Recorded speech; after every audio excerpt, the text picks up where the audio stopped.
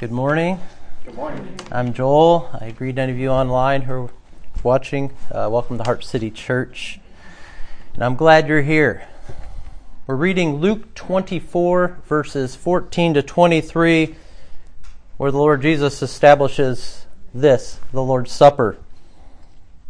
And friends, if you truly take in, if you appropriate what this meal is about, it is going to change everything about your life going forward.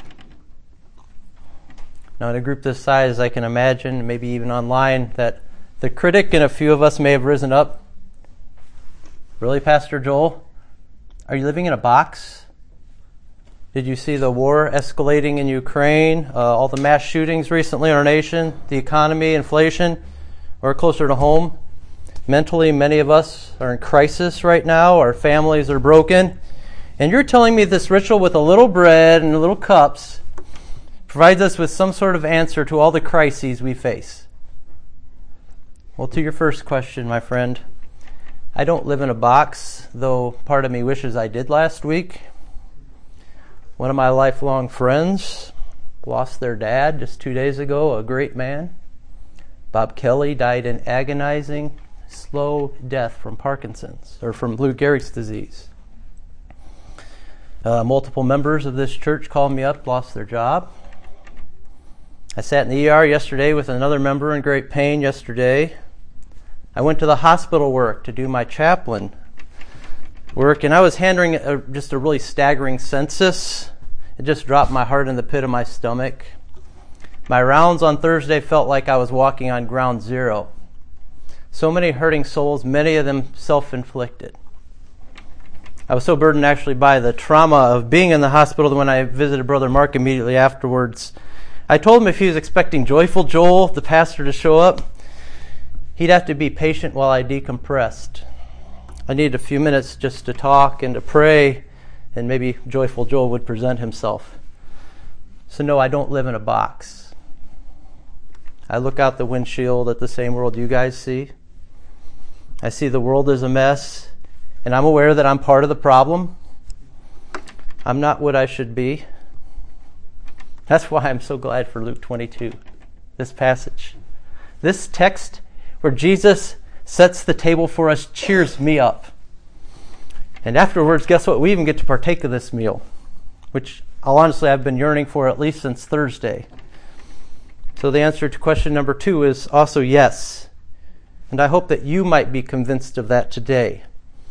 If you understand what Jesus did in the upper room with these disciples 2,000 years ago in Jerusalem, why he gave this meal, and how it is connected to what he would do to save this world and us, and if you come to love him and to trust him to feed your hungry soul, then this meal has all kinds of relevance and immediate application to our lives as we walk out of here. Now I have a question for you to ponder as we read this text. Now, I suspect that all of us have thought at some point in our lives, and maybe even today, what the Lord's Supper means to us. Whether we've experienced it often, whether we've experienced it rarely, even if we've never experienced it at all, we all have thoughts about what this means to us. Let me ask you this question. Have you ever thought about what the Lord's Supper means to Jesus?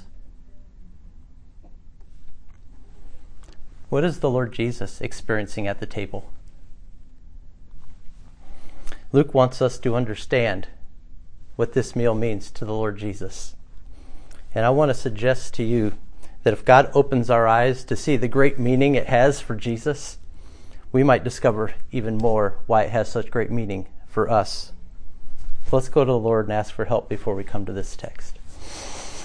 Heavenly Father, the sun is out, as Mark mentioned earlier. It's a wonderful day, and we want it to truly be wonderful, so we need to hear more than the words of a mere man standing here in a green shirt. We need to meet with Jesus. So I ask and pray that this guy might go away and that Jesus might show up. And we also pray that we might come to know his heart for us. Send your Spirit, we pray, in Jesus' name. Amen. Now hear the word of our God from Luke chapter 22, starting in verse 14. And when the hour came, he, Jesus, reclined at table, and the apostles with him. And he said to them, I have earnestly desired to eat this Passover with you before I suffer. For I tell you, I will not eat it until it is fulfilled in the kingdom of God. And he took a cup, and when he had given thanks, he said, Take this and divide it among yourselves. For I tell you that from now on, I will not drink of the fruit of the vine until the kingdom of God comes. And he took bread, and when he had given thanks, he broke it and gave it to them, saying, This is my body, which is given for you. Do this in remembrance of me. And likewise the cup after they had eaten, saying, This cup that is poured out for you is the new covenant in my blood. But behold, the hand of him who betrays me is with me on the table. For the Son of Man goes as it has been determined, but woe to that man by whom he is betrayed. And they began to question one another, which of them it could be who is going to do this. The grass withers, the flower fades, but the word of our God endures forever. Friends, Luke has recorded for us a night to remember. A night to remember. We look back on a scene that we discover here in Luke that Jesus was looking forward to. Verse 15, Jesus says, I have earnestly desired to eat this Passover with you. In the Greek, it's actually the same word repeated. Epithemia, epithamesis. Jesus is saying, desiring. With desire, I have desired. Jesus is saying, I have deeply longed for this, fervently anticipated having this meal with you. Now, this was not Jesus' first Passover meal with the disciples. So it would have surprised them when Jesus becomes really emphatic here about this particular feast. Friends, sacred scripture is showing us something about Jesus' heart for his own. There's no passage in all Scripture describing Jesus' heart like this. I mean, Jesus always had strong desires. Jesus never did anything half-hearted. Never. But here on this night, Jesus' heart beats faster. It's throbbing for his beloved. For those he loves best, these 12. Those who have come to him. That means all of us here. Luke 22:15 is taking us into the inner recesses of Jesus' affection for each and every one of us. Dane Ortlund writes, It is impossible for the affectionate heart of Christ to be over-celebrated, made too much of, exaggerated. It cannot be plumbed.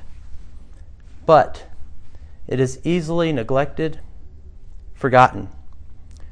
We draw too little strength from it. Do you think that's true? We neglect or forget Christ's affection for us? Is that true of you? Is it true of me? Many of us heard that song as a child. Jesus loves me, this I know, for the Bible tells me so. Little ones to him belong.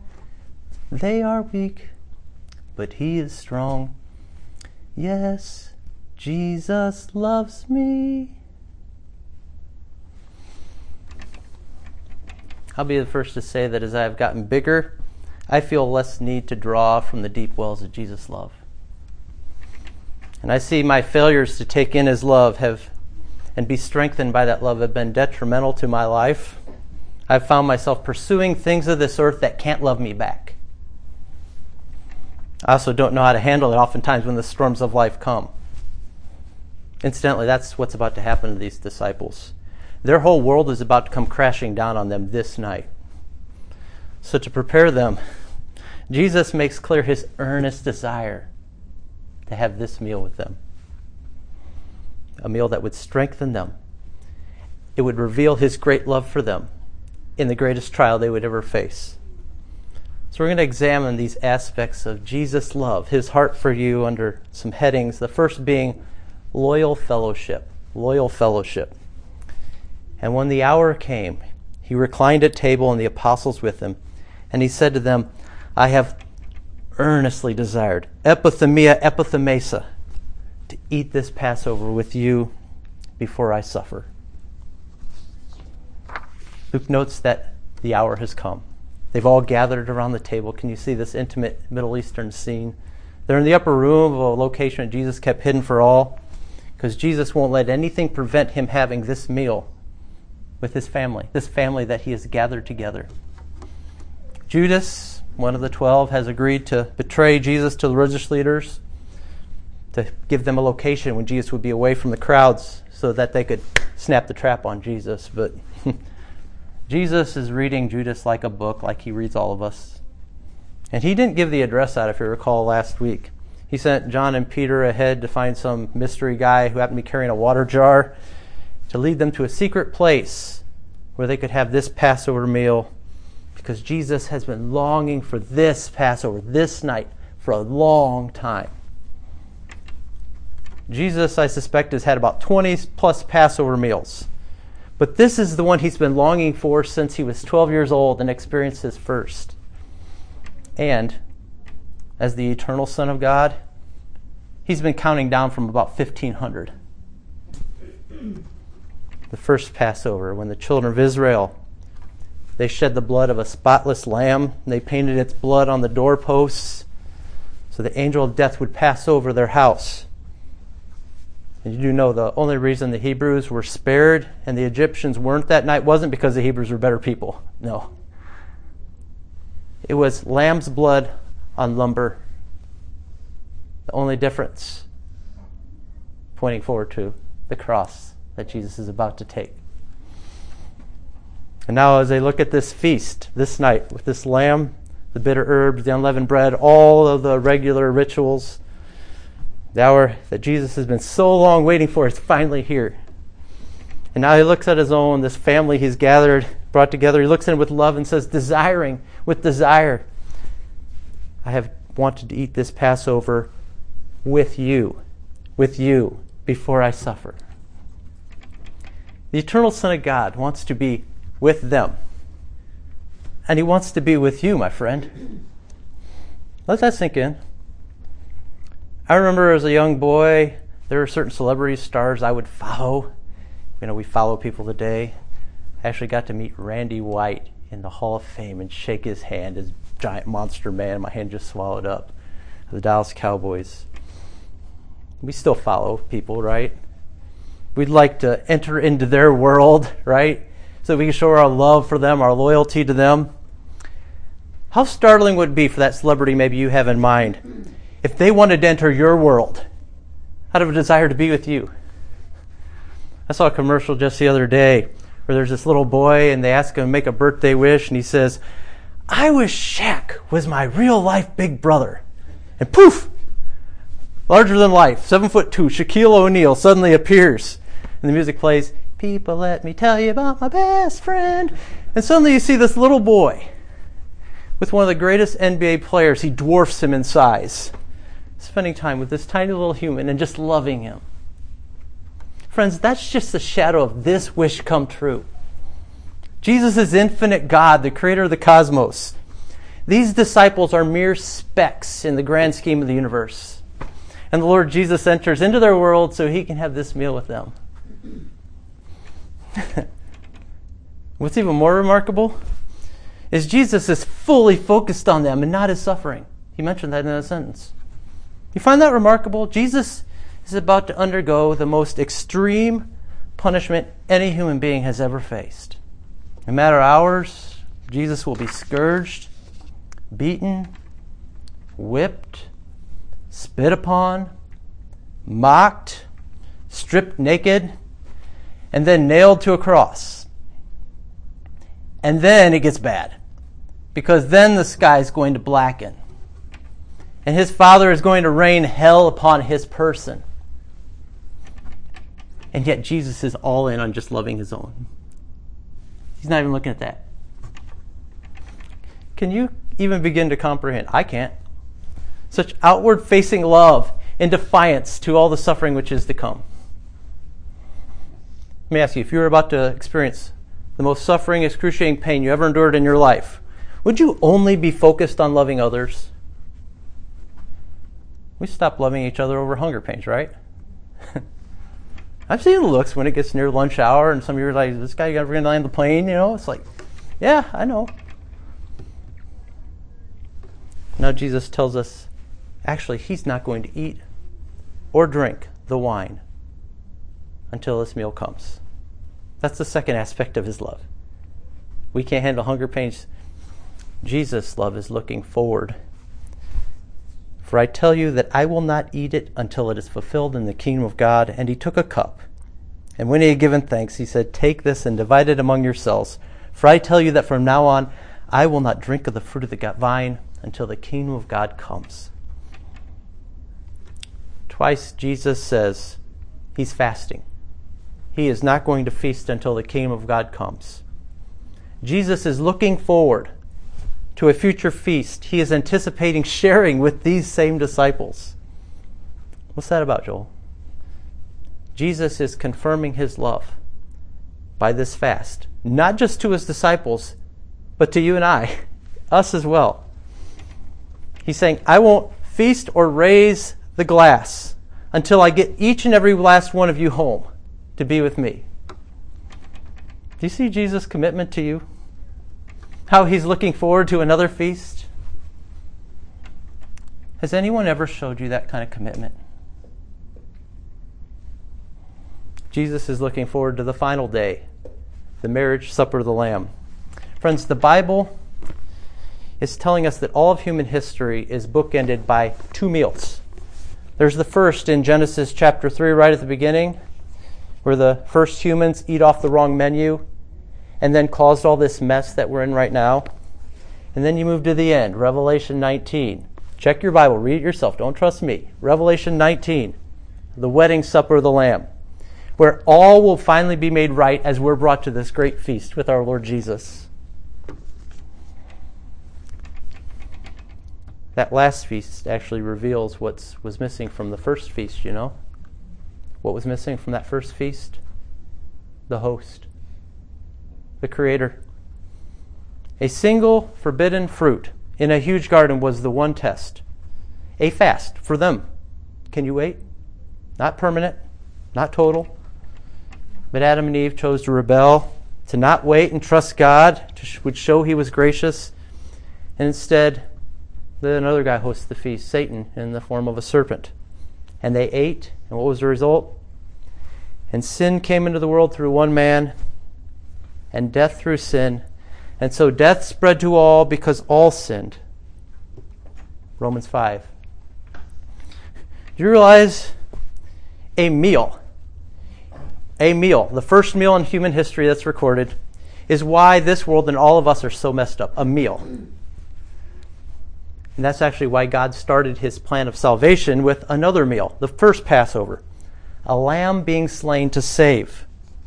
Of course, this was just a pointer, though, because Jesus is the final Passover lamb to set us free from a world where sin, the devil, and death reign.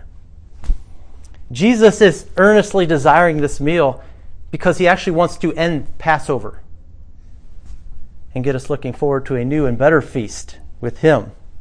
You see, the first Passover may have gotten Israel out of Egypt, but it didn't get Egypt out of Israel. No, the temptations to live for this world and all the materials in it goes on, right? In Israel's history, they do not trust God. We see that today as folks just live for themselves and everything we can get, and we have all this neuroticism. In the first Passover, it may have squashed Pharaoh. Yay! A bad politician out of the way. Did nothing for Satan. He was the real enemy. And Satan's still hard at work, doing everything he can. He's the most miserable creature on the planet, and he's doing everything he can to make each and every one of us as miserable as himself. And the lamb's blood, it may have spared God's people from death that first Passover night, but it didn't stop my dear friend's father from dying 2 days ago. You see why with earnest desire Jesus pushes this Passover meal aside and gives them a new meal, showing us another aspect of his love. Lasting freedom that comes from this meal. Lasting freedom that comes from his flesh and his blood. Verse 19, and he took bread, and when he had given thanks, he broke it and gave it to them, saying, this is my body, which is given for you. Do this in remembrance of me. And likewise the cup after they had eaten, saying, this cup that is poured out for you is the new covenant in my blood. In case you were kind of wondering about the sequence, a cup, bread, cup, there are actually 4 cups that were passed around during the Passover meal. The earlier cup was actually one of the Passover cups. And I know you can try and follow the cups by bringing all the 4 accounts of the gospel together. But what's central here, and I don't want to get into that, is Jesus is actually transitioning his disciples from the Last Supper, the final Passover, to the Lord's Supper, which points us to the great feast which is to come. And we need to understand what Jesus does here would shock his disciples. Jesus is saying new things have significance and the old things no longer do. Imagine if Sam invited me over for their traditional Thanksgiving. I mean, that's a tradition we have, right? For a traditional Thanksgiving meal. Sam invites me over, and Sam goes and he sets the turkey on the dinner table, and I show up and I push it aside and I set down a pizza. And I say, from now on, the new tradition at Thanksgiving is pizza. And the pizza party is all about me now. What's that, Sam? You would never invite me back? Okay. All right. Okay, Sam. You get my point, though? Do you see how shocking this is? A 1,500-year tradition, out of the way. This, and it's all about me. See how assertive Jesus is? He pushes aside the lamb and sets the bread in front of them, and he says, do this in remembrance of me. Of me. The bread represents his body, the cup his blood. They're going to the cross. Our catechism teaches those who receive the Lord's Supper in the right way share in his body and blood with all his benefits, not physically, but by faith, and become spiritually stronger and grow in grace.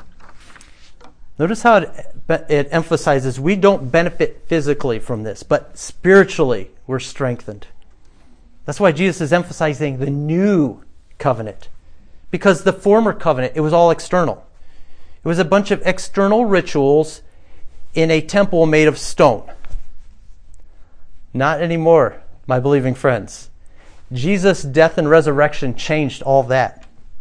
The Holy Spirit has been poured out. So now you, the people of God, are the temple of God. The temple of living God. And by faith, we're being lifted up out of this world into a greater spiritual reality every time we gather together. That means what we do here on a Sunday morning is not just a bunch of rituals in a building, downtown building. That's not what we're doing here.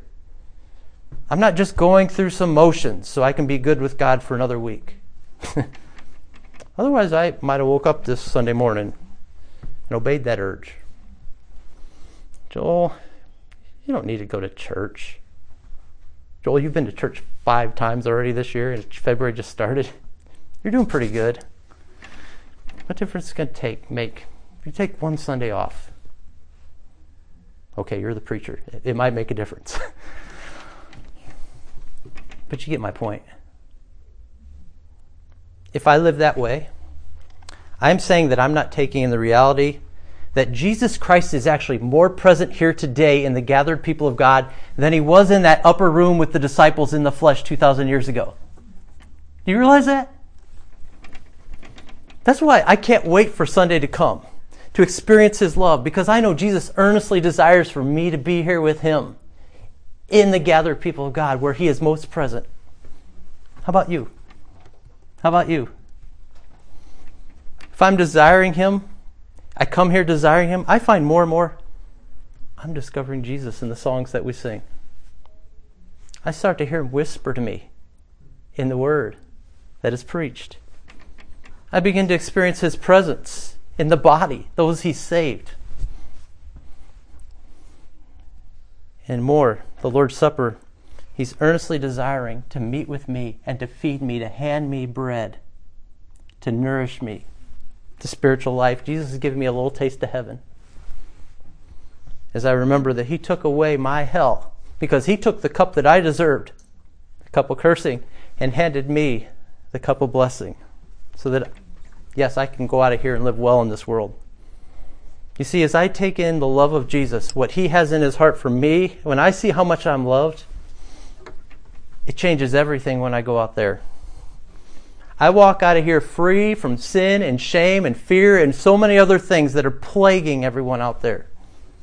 To take in this new covenant meal, you see, it is to participate in Jesus' death and new life, his resurrection. Who else can say that but the Christian? And all because in love, Jesus chose to save me. If you're a not yet Christian, think about that. Actually, think about all those things you don't want to think about, that you try to numb, that you try to stuff down, that you try and bury and hide. Think about shame from your past. Think about the humiliation. Think about all those things you don't want anybody here to know about. Jesus wants to bear that for you. Jesus wants to take that. Jesus says to his Father, I love this one. Let me bear their sin and shame on the cross so they can be with me always. And even begin to live out that relationship now. What's stopping you from coming to him? Our final aspect of his love is it is limitlessly faithful. There are no limits to his faithful love for you. Verse 21, but behold, the hand of him who betrays me is with me on the table. For the Son of Man goes as it has been determined, but woe to that man by whom he is betrayed. And they began to question one another which of them it could be who is going to do this. Jesus knows Judas is about to betray him, but he still loves Judas. He leaves him unnamed here and cries out, Ouai ha ekonos anthropos. Woe to that man. An expression of deep grief for Judas. Not for himself, for Judas. Jesus loved his enemy right to the end. You know, that's my great comfort. That Jesus' faithfulness doesn't stop when mine does. Jesus' love doesn't stop when mine does. That's my great comfort.